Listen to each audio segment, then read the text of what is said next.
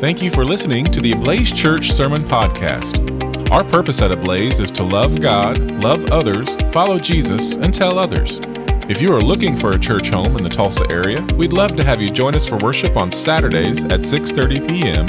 or Sundays at 10:30 a.m. For more information, please visit our website at ablazechurch.org. Well, you know, a lot of events in life can be very, very vivid in our memory, and they stand out. And it's almost as if they're taking place and happening right now, right in front of us and right in our own experience. And I have a bunch of those tucked away in my mind and my memory, things that just can come back with in a great and a vivid way. Well, obviously, since my wife is sitting here, I want you to know our wedding day was one of those. And how about the days when our two daughters were born? And for me, you know, being right there in the delivery room and being part of that whole thing, a very wonderful, exciting kind of a thing. My first communion, I remember that really very well, and a sense of mystery. Hey, what's going on here? What is really happening? And how is God using that? How about a seminary call day when I was being launched out into the ministry, and I knew where I would be going for the first assignment, first call. Wow, the great state of Michigan. Well, you know, these things make images on the screen of my mind, which reminds me to just mention to you that there are going to be some images on the screens in front of you as I'm preaching. Bram Knapp had put together some incredible images that are going to be accompanying this, so we get the audio as well as a visual this morning. We are in a series on hope. Yeah, the 2022 New Hope, the New Fire, and now we're talking about reigniting our hope and having that hope being alive for us. Don Cook, who did the introduction this morning, he gave us a message. That first one is on hope for a nation. He kind of told us, what is this hope thing really all about? And then the following week, I spoke about the hope of glory. Hope is in the future as well as also in the present, in which God moves us to experience one degree of glory to another. And last week, Pastor Dreyer talked about false hopes, renouncing those false hopes, abandoning them, and finding the real hope, the authentic hope that comes in Jesus Christ. So today I'm going to be taking off of what the prophet Zechariah mentioned in the first reading that I had. He uses this little terminology, this little phrase, prisoner of hope. But, you know, at the opposite end of that prisoner of hope, there is that possibility, the opposite of abandoning all hope. Abandon all hope, all who enter here. Well, that comes from Dante's Divine Comedy, as he is, it's written in 1320, and he says, it is inscribed in the doorway to hell. Abandon all hope, all who enter here. And so that's become, you know, abandoning hope has kind of become a part of our ordinary language and phraseology. So there had been an explosion. They're digging through the rubble, and then the newspaper report says after 10 days the family had abandoned all hope of finding him alive. Now we're going to little switch to the second reading that I gave you this morning from the 6th chapter of John. Now in the background of that, Jesus has just fed 5,000 people. Wow, wouldn't that be great if he could do that and give us bread and fish every day? Wouldn't that be just great for the economy of our nation? We really ought to get him as our king. And so they're chasing him, they're pursuing him. Jesus eludes them temporarily. And then the next time they see him, he says, you know, the loaves, the fish, yeah, that's something. But you know what? I am the bread that has come down from heaven. I am the bread of life. I'm that manna that was prefigured by the manna in the desert. I'm it. I'm everything that you need. At that point, people began to leave him because he was making what they thought was an outrageous claim. But when they abandoned Jesus, they were abandoning all hope. Now, I would like to, with your indulgence, describe an experience in my own life where I was standing on the edge. On the one side, there was hope, possibilities. On the other, there's a pit of despair. And there I was, kind of teetering between the two of them, standing at that edge, dangerously close to abandoning all hope. Maybe the darkest period of my life.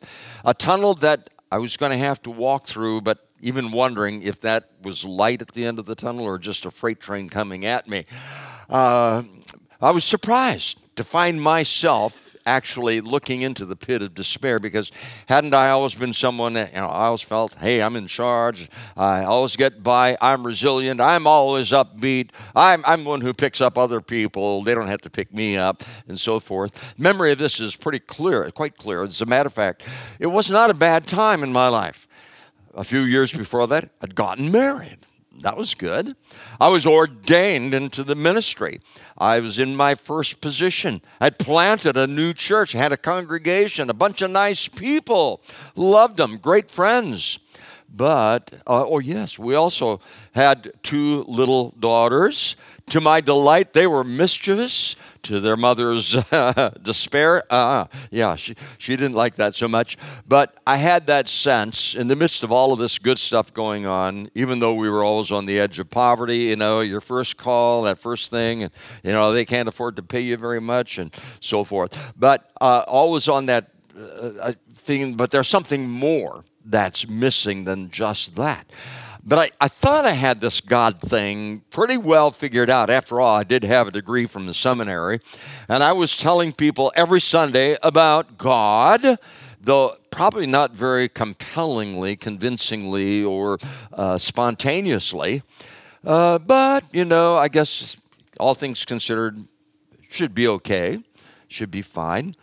And then one day, the bottom dropped out. It wasn't okay. The younger one, she got sick. Well, that wasn't unusual in our household. Little kids, they always get sick. She was about 18 months old. But we got to the pediatrician. The diagnosis was meningitis. What's that? Well, it is an inflammation of the lining of the brain. Oh, well, okay, so give her a shot and take her home. No, she will have to go to the pediatric ICU. But it's a brand new one, probably one of the best in the nation. She'll be taken care of there. So she's going to be all right. Well, no, I didn't say that. I mean, she could live or she could die. Whoa, that got my attention. Well, if she lives, everything's going to be okay. Well, there could be brain damage. She could be blind, deaf. She could have a limp for the rest of her life. Dear God, what do I do? I thought everything would be going my way. There she is in that hospital room, lying there, still and helpless. And so I'll try to help with my desperate prayers, but I didn't find anything in my little prayer book that covered that situation very well. I'm not sure I really knew how to pray. Somehow I knew that there had to be, if you're going to talk to someone, there needs to be some kind of relationship. And I'm not sure that I really had a very solid relationship with God, even though I could, preach about him. So she's lying there in that hospital. Sunday morning came along, tubes going in and out, had to leave, had to go to church, I had to preach. Well, but how could I inspire faith in others when my own faith is slipping? That day, the lectionary gospel reading was from the 6th chapter of John. The very same words that I read to you just earlier on. And as I'm preaching along and I'm holding on to my prepared script, and about halfway through I said, I'm slipping. This is not working. I'm going numb, and I'm going just through the motions. It's almost as if my grip on God was loosening as I was preaching. I had to pause And I had to admit to the people my personal weakness at that point and tell people I was in a crisis of faith.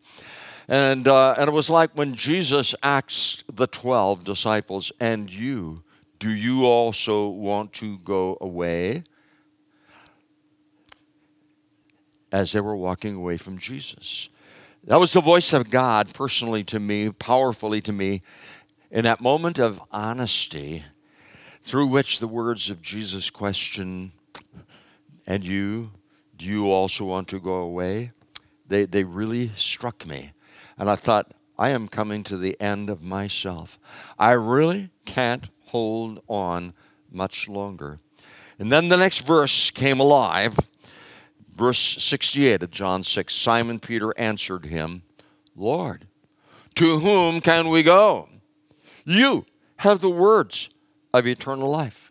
In other words, no place left except Jesus. And Peter's words became my words. And I released and I let go of my own effort to keep hanging on. And I was captured and I became a prisoner of hope. I thought I was pretty self-sufficient, a free spirit. But when I finally surrendered, I began finally to become free. A process. It's a journey. Well, thank God, Rachel got better and she was whole. I was grateful, but at the same time, I wasn't so very happy about this. We had, at this point in life, still $300 left in an account. Had to take that all out, close up that savings account, get her out of the hospital. And I was feeling a pretty deep hurt. There was a struggle that was going on inside of me. My faith was not by any means perfect. It was just like starting as a brand new child, still questioning God, resentful. God, what were you up to? Did you want to hurt my little girl and hurt us just to wake up some people who were kind of in a spiritual slumber, catching their attention? They only had token commitments. Did you want to wake them up? And then it came to me, no, God wanted to wake me up. And my heart started to yearn for a more intimate and personal relationship with God. I had to see myself as a failed would-be teacher, and I had to become a humble beginning learner. For the Word of God, I had to learn and let it speak to my heart, not just to my mind for my theological benefit, but to my heart. And to begin to connect with people. I thought that they had a fever. Their spiritual, temperature was so high. And I thought I was normal, realizing I had spiritual hypothermia. And I felt like Peter, "Lord, to whom shall we go?" No other option, no place left. Oh, yes, I had tried to be trendy. I had tried to be very clever. I'd even tried to pose as intellectual, and that didn't work. And I had tried to be dynamic. How would that work for me? But how would that work for the people? How could I build a church like that? I was left with nowhere to turn. And as I'm kind of bumping around, I bump into Jesus. Because, he was there all the time. He was in the path. He was just waiting for me. He found me. And through the Word of God, and by investing time and investing heart in kind of like line by line, piece by piece, truth by truth, I didn't become a spiritual superstar. I became a prisoner of hope. And I didn't hold on to hope. Hope held on to me. Hope captured me and held me in the chains of God's love and God's grace. I didn't hold on to my faith. The object of my faith held on to me, Jesus. He was holding on to me, especially as my grasp was getting weak. It was the Father who was drawing me, as Jesus said, no one can come to me unless the Father draws him. And now he was drawing me, and I began to realize I'm probably not alone. I bet there are other people who sometimes find themselves in places where they just can't seem to get anywhere. They just can't seem to move. They just can't seem to get where it is that they would aspire and want to be. They need a guide. They need the help. They need the plan. They need the person of Jesus Christ. They need to break free from being stuck. Now, when I read from Zechariah, the 9th chapter, these were the people, he's writing to the people of Israel. This is the prophet Zechariah. The people had abandoned all hope. You see, they had been defeated by the militarily superior, cruel, pagan Babylonians. They had been humiliated by them. A whole bunch of them had been hauled off into exile to the land of Babylon, away from their homeland, away from hope. And some were left behind, and they were totally demoralized. They were also prisoners without hope, the captives of defeat, no future to amount to anything. They were washed up as a nation. They had abandoned all hope. But now God sends hope in a hopeless situation. The prophet Zechariah, who brings a message, a powerful, life-giving, real hope that they could see their way into the future and a future series of hopes. Those future hopes, well, you're going to be returning. You are going to, the enemy is going to be destroyed and defeated and humiliated even worse than you were. And you are going to rebuild the temple, and you are going to rebuild the walls. You are going to rebuild your self-respect. And ultimately, it looks to that furthest mountain range out there, and there will be a Savior for you, Jesus Christ. Let me read from Zechariah 9 again. As for you, this is verse 12. As for you also, because of, now get this, the blood of the covenant. Now, if that doesn't point to Jesus, nothing does in the Old Testament. Oh, yes, it pointed back to Exodus in the 34th chapter. God has given the law, and then he has assembled the elders of Israel on the mountain at the lower level, and then Moses makes a sacrifice, and he takes the blood of an innocent lamb, and he spreads and he scatters that blood, and he says, the blood of the covenant. But that's not the end of it. That is pointing forward to when Jesus, the perfect Lamb of God, will give his life. His blood will be shed and spread so that it grants to us, as we're reminded when we confess our sins, that God is faithful and just to forgive us and to cleanse us. What cleanses us? The innocent blood of the Lamb of God. And then he says, and I will set your prisoners free from the waterless pit. You ever have those dry places in life? Have you ever walked through a desert in life? I'm not talking about, a literal physical desert, but I'm talking about the spiritual desert in your life. And it gets so dry, and you feel like there isn't any life or vitality left. He says, I'm going to set you free from that. And then he says, return to your stronghold, O prisoners of hope. Yeah, your stronghold. What is your stronghold? A mighty fortress is our God. A mighty fortress. Let me read from Psalm 27.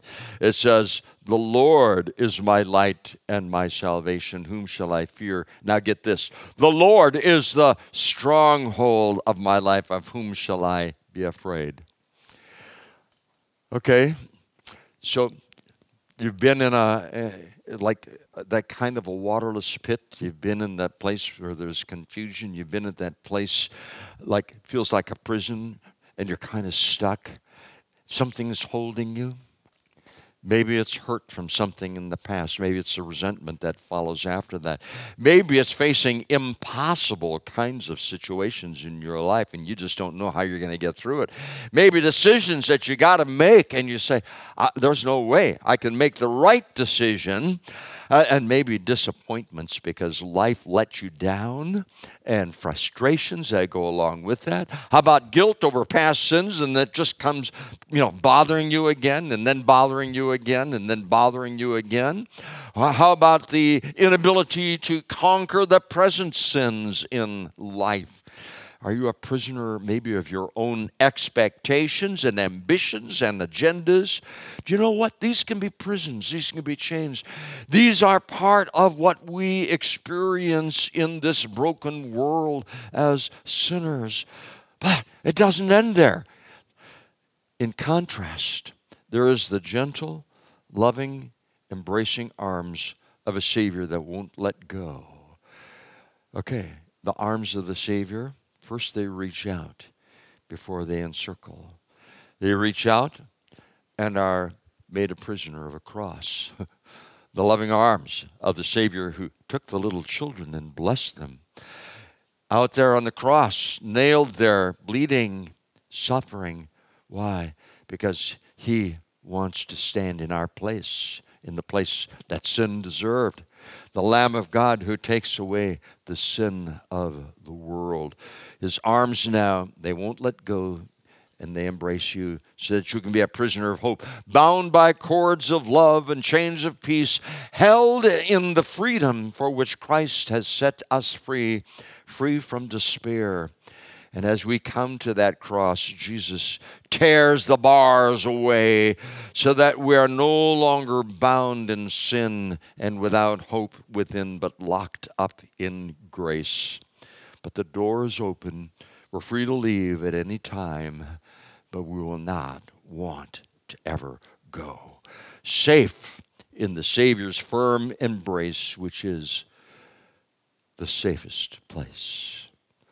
The Lord, to whom can we go? There's no place left. You have the words of eternal life. Let's be simple prisoners of hope in Jesus Christ.